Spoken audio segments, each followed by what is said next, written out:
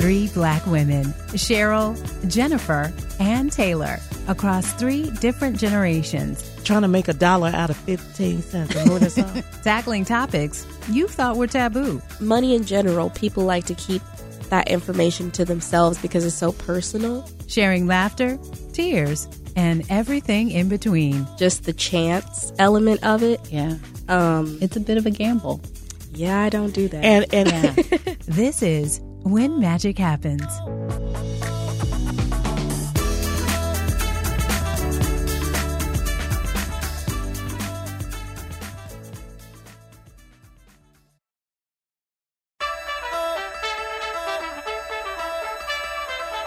Welcome back to When Magic Happens. I'm Jennifer Long here with Cheryle Jackson and Taylor Coward.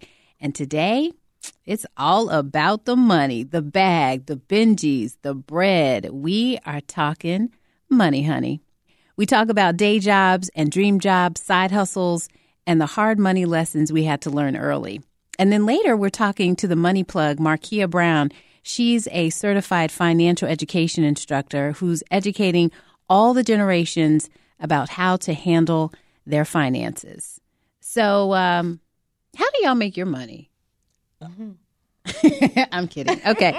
All right. Let's back it up.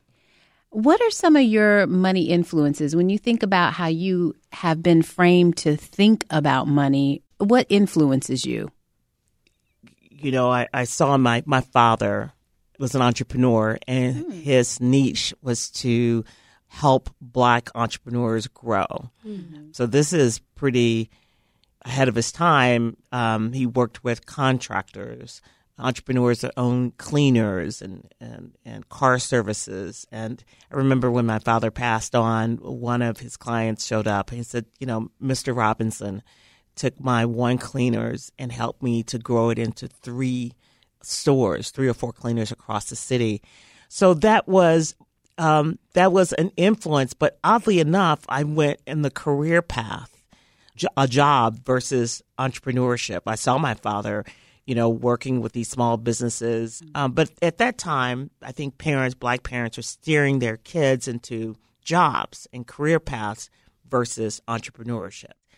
But my father didn't really intend to be in entrepreneurship. He was forced into it because he was a Black man in the South in the 60s. But I do remember my father was always about trying to make that money. He was trying to make, you know, millions. Yeah. He was always looking for those big ideas. Mm-hmm. I just wished he had encouraged us to put our toe in that entrepreneurship water. Maybe he was sparing you. Maybe he saw a lot and was just like, I can give her the benefits of the resources I have, and she can go off and do her own thing, but maybe I'll spare her from some of what I've had to deal with. That's a great point, Taylor. Mm-hmm. That's an excellent point. It was a hustle. It was hard. Yeah. I think he was looking for more stability for us. But I think that hustle. Yeah. And my father, he called me by all of us by our first and middle name. And it was, Cheryl Beth, you need to learn about ghetto economics. And what's ghetto economics? Right? Okay. I think ghetto economics is, you know, trying to make $1 out of 15 cents. You know what that's on? Yes, I do. Out of 15 cents. Ghetto economics is finding workarounds when you can't do it the mainstream way, because the mainstream way is operates in institutional and structural racism. You have to figure out a way to make it happen with a little amount of money and resources and stretch it. I get that. Cheryl Beth. I love Look, that. when somebody calls me Cheryl Beth, I know they know me when. But what's so interesting is now I'm entering my 3rd act. It is in entrepreneurship as an entrepreneur. Mm-hmm. I feel like it was always in my DNA. Mm-hmm. Yeah. I know entrepreneurship is the path. Yeah. My dad was an entrepreneur too. And he started his career in Flagstaff, Arizona. And he discovered that the Native American population had a higher propensity to have gum disease. And so we actually ended up living in New Mexico, and he opened a practice in New Mexico, and a thriving practice. And he actually is at the time was the only Black periodontist in the state of New Mexico. Wow. Watching him, I always thought it was really cool how creative he was and innovative, and the idea that, man, he went somewhere that was away from family, like really in a very sort of unique space. And it really taught me a lot about entrepreneurship, what that looks like and what that means. And, hey, I'm going to think outside of the box about how do I create a space for myself, you know? Is there a lesson that sticks out to you, either of you, from your entrepreneur parents about money specifically that you still use and carry with you? One thing my dad used to say was, don't worry about money. And it wasn't that he was saying don't think about it, but he was like, let that not be the thing that drives you. Let the thing that drives you be what you are passionate about, what you love to do, because the money will come. Yeah, don't obsess over it. Right. Because like you said, it'll come. Yeah. You don't want to stand in the way of things you could be doing to make the money. Right. You know? That's right. That's really insightful. What about you, Cheryle? My father, in a similar way, Jennifer, really emphasized not to worry about not having it, because you can always make money. And there are so many ways to make money legitimately. There's a memory I have, a very fond memory I have in 7th grade civics class. I don't want to do this enough anymore, but we had to pick a stock and watch it grow. And my father was so excited to help me with that project. And that was probably one of the most powerful memories I have of my father, us in that class watching that stock performance and tracking it, and him explaining why, this stock was performing well, and sort of the ups and downs of the market, and, going to the newspaper and opening up, looking for this stock. And that memory stuck with me. Taylor, I know you were at the beginning of your career as a young adult. What do you think about making money? Is it money, the topic of money, something you're comfortable with, or are you learning? I mean, what's going on? What's your approach? Yeah, still learning about money. I think that the current workforce has a lot of opportunities to make it in unconventional ways. I know a lot of people thrive in the gig economy that we're in now. In college, I used Shipt, and so I would pick up groceries for people from Target. And I already was at Target for myself, buying items I needed from my dorm. And so that was a cool way to make money. What is Shipt? Shipt is an app, and they, I think, are powered by Target. Okay. And you get yeah, that's right. You get an order, and then you pick up people's items. And so I've got to learn early lessons about money that have been good, about saving. And so it is just really interesting to hear your perspective and your experience, because I'm still at the beginning. And so I would like to hear everybody's successes and failures so that I can use that to, make educated steps of my own.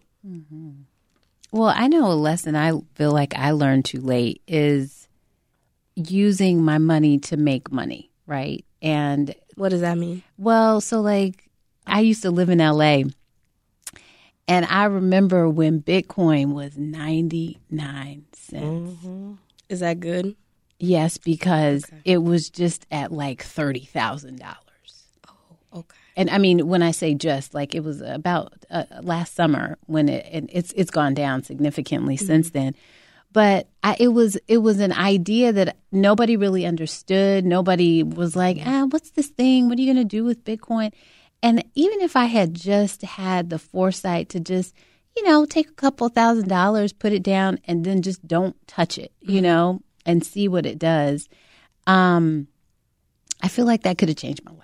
Right. But now you'll be ready for the next thing, because there's gonna be a thing. Yeah. And you'll be ready. And you're right. And I guess it's always like, if I bought it at 99 cents and it hit 1,000, would I have sold it then? Probably. You know what I mean? So it's kind of one of those things where you never actually know.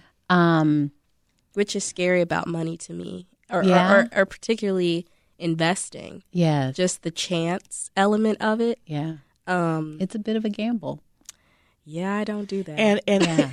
And the key is taking on the risk early. So with you, Taylor, at the beginning of your life, now is the time to take risks. I remember Melly Hobson, we invited her into the company I was working with at the time to give a talk about money. Mm-hmm. And she said that women, young women, are often, we're conservative. Women, period, are conservative when it comes to our finances and investment, our approach to investing. We're conservative. She said, but the opposite needs to happen. She's like, women live longer. So women need to take more risks, particularly as you're a young woman. Take more risks in your investing. Stocks that are riskier, but the gain is bigger. It's this age when you need to start doing it.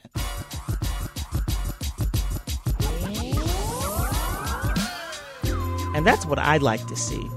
I like to see regular people moving quietly, making smart decisions, laying a foundation for themselves and future generations. That's what gets me jazzed. Yeah, me too. Coming up, we're talking with Markia Brown, who calls herself a generational, curse-breaking, status quo-changing personal finance education instructor. She's amazing. That's coming up after the break.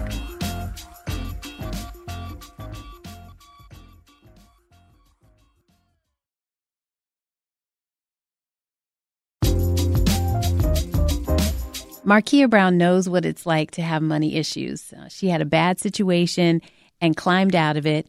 And if you've got money issues, she's going to tell you how you can do the same and why she became a certified financial education instructor and social media influencer. But first, she explains why she calls herself the money plug. What do I want people to get from me? What is it do I want people to seek me out for? And I was like, I want to be able to talk about all things money and personal finance. And one thing about us, right? We love a plug. So it just came out, the money plug. So when it comes to questions, comments, concerns, reviews, I want people to look me out. I'm the money plug. I love that. So what inspired you to do this? What was it that happened in your life or your experience with money that was like, yo, I'm going to do this?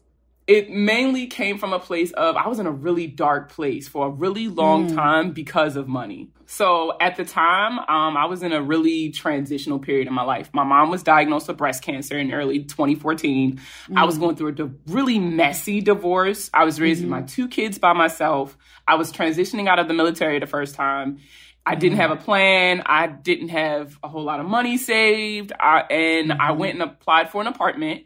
And the lady told me no. And I never heard that before. Right. But she was like, I'm sorry, I can't give you an apartment. I was like, why not? And she was like, your credit. And I was like, my credit. And so as I started kind of peeling the layers back in my own financial situation, the missed payments, the loans that were defaulted, credit cards that were charged off, that was that light bulb moment that was like, this ain't it. I can't live like this. And I need to make a change. And so how did you start? What did you do? The very first thing I did was I pulled all of any report that a financial entity had on me, I needed it. So I pulled every single one of my credit reports from the credit bureaus. I pulled my LexisNexis report. I pulled my Clue Auto report so I could see why my car insurance was so high. I went to my bank, my main bank, and I pulled copies of my bank statements for 3 months. So when I was sitting there and looking at all my bank statements, and I'm looking at all the times I've swiped a credit card and all this other stuff, I really had to confront some things about myself. I'm an emotional spender. So I was having kind of reconcile with that and be like, I have nobody to blame for this but me. Because like I was still looking for like somebody else to kind of put it on. Sure. But kind of being surrounded by all of the evidence, I had no choice but to acknowledge, nah, this was my fault. And what can I do to fix this? And it was the cutting back on spending. And then when I transitioned out of the Army completely, I started going to school. It's rough and I'm tired and I wish I had more time to do just regular stuff. But if I want to get here, I got to do something different than what I've been doing, because what I've been doing isn't working. And so it definitely took a really long time for me, one, to pay back that debt, and two, to get to a place, because, you know, after you experience really bad trauma like that, that financial trauma, it kind of sits with you. And I started operating out of fear. So I was hoarding money. I was, you know, I was just terrified to spend it. I was terrified for people to look at my finances.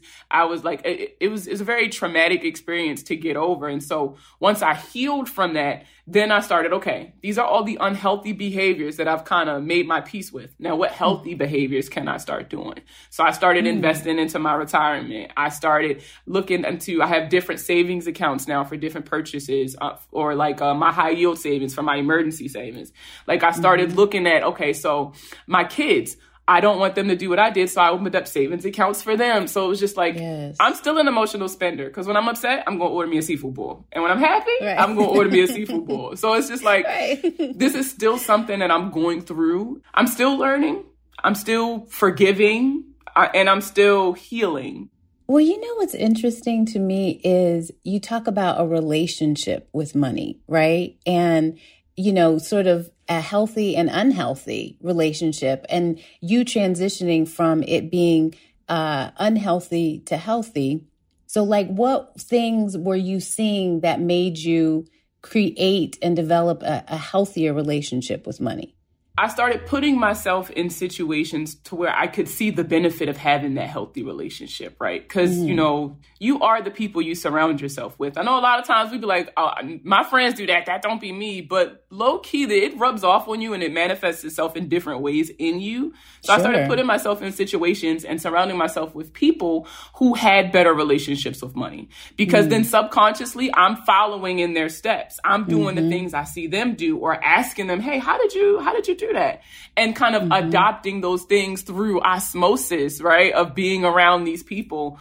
And it's just something that kind of developed over time, you know, exposing myself to new things when it comes to money. Cause you know, when you grown and, you know, you turn 18 and I was married, I had kids, couldn't nobody tell me nothing.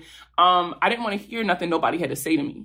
So, but I started listening to the podcasts and the YouTube channels, and I'm reading books and I'm going to workshops. And so, you know, those also kind of opened my eyes to some ways that I never even considered, and behaviors that I had never been taught or were never introduced to me in a traditional setting, that I started to develop and kind of use, especially the budgeting, real heavy on the budgeting, because, you know, that's real. And I think that's a big thing that also has a cultural relevance, because like growing up as a little Black girl, my mom was a single parent, like in the city of Baltimore, like budgeting was more so restrictive. Like you can't spend this and you can't spend that. Like it was more out of a mindset of scarcity. And once I started surrounding myself with people who operated in a mindset of abundance, and they look at budgeting completely different. So even though it's the same concept, I'm taking the same actions. They just being around them helped change my mindset around budgeting, which helped me tremendously. I love it. Oh my God, you inspire me. Seriously. And you know, this idea of pivoting, having the versatility, the mindset, the ability to pivot, you know, also relates to how we make money. Okay, so I want to just go there. How do you actually make money? Like, you know, I know you've mentioned sort of this iteration, but like now when you kind of look at your sort of profile of work, how is it that you are making money? So I have a salary now from my day job. So I'm making about 6 figures as a content creator out in LA. I also do speaking engagements. So I do paid speaking engagements, anywhere from like panels to keynote speeches. That is a good bulk of money. I also do workshops and like offer office hours, like consulting for companies, like small to medium sized companies and their employees. So that's been bringing in a decent amount of money. I also do credit repair. A lot of it is brand deals. So I've been able to partner with companies that I would already talk about. Like, shout out to Credit Sesame. They're probably like hands down the easiest company to work with. Self. And then I also get paid for my TikToks. So like, TikTok rewards us with gifts and tips and stuff like that for using their platform. So that's been pretty cool too. When we think about the idea of an influencer, is that a realistic way to generate income?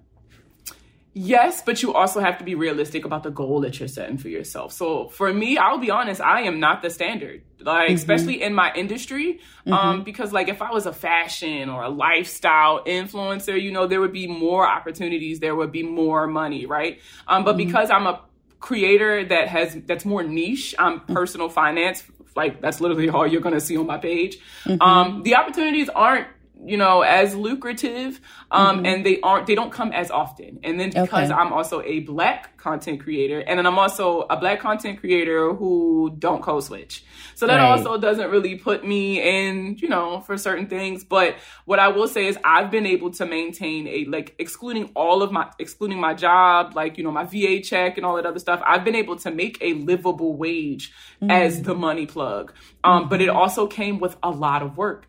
People think it's just posting up a video and that's all I do all day. I literally spend hours combing through comments, researching content.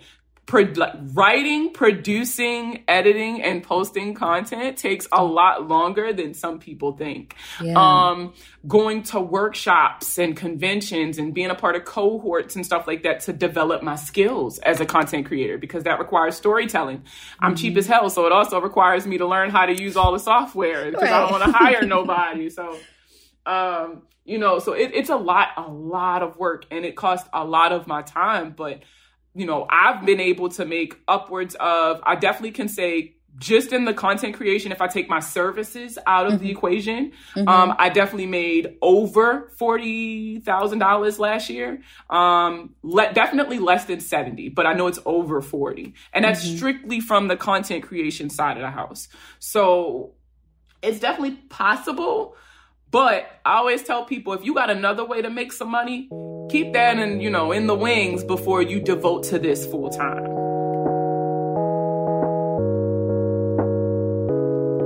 I wish you continued success, and I feel really grateful to have had an opportunity to chat with you. Thank you so much.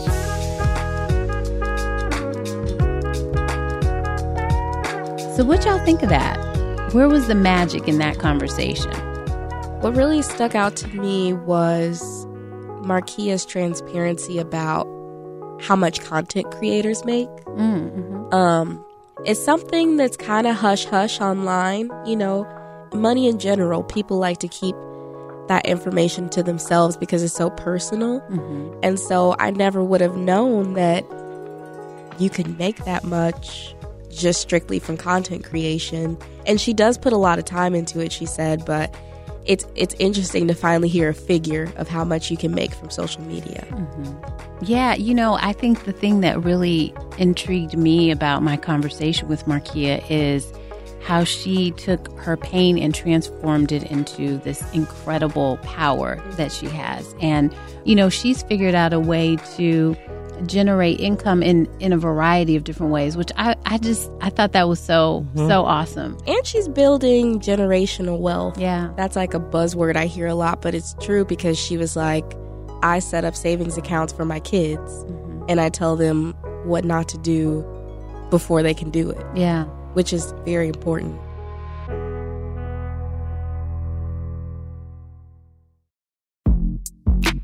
All right, that's it for our money episode. If you liked what you heard, be sure to subscribe, rate us on Apple Podcasts, and tune in every Friday for your dose of When Magic Happens. And of course, follow us on Instagram at When Magic Happens Podcast. Special thanks to our guest, Markia Brown, for joining us today. You can find more about her and her work on Instagram and TikTok at The Money Plug. When Magic Happens is a production of WBEZ Chicago. Our truly magical producer is Brianna Garrett. Kevin Dawson is our executive producer. Tracy Brown is chief content officer. Editing by Justin Bull. Engineering by Dave Miska, Haley Bloomquist, and J.R. Strauss. See y'all next week.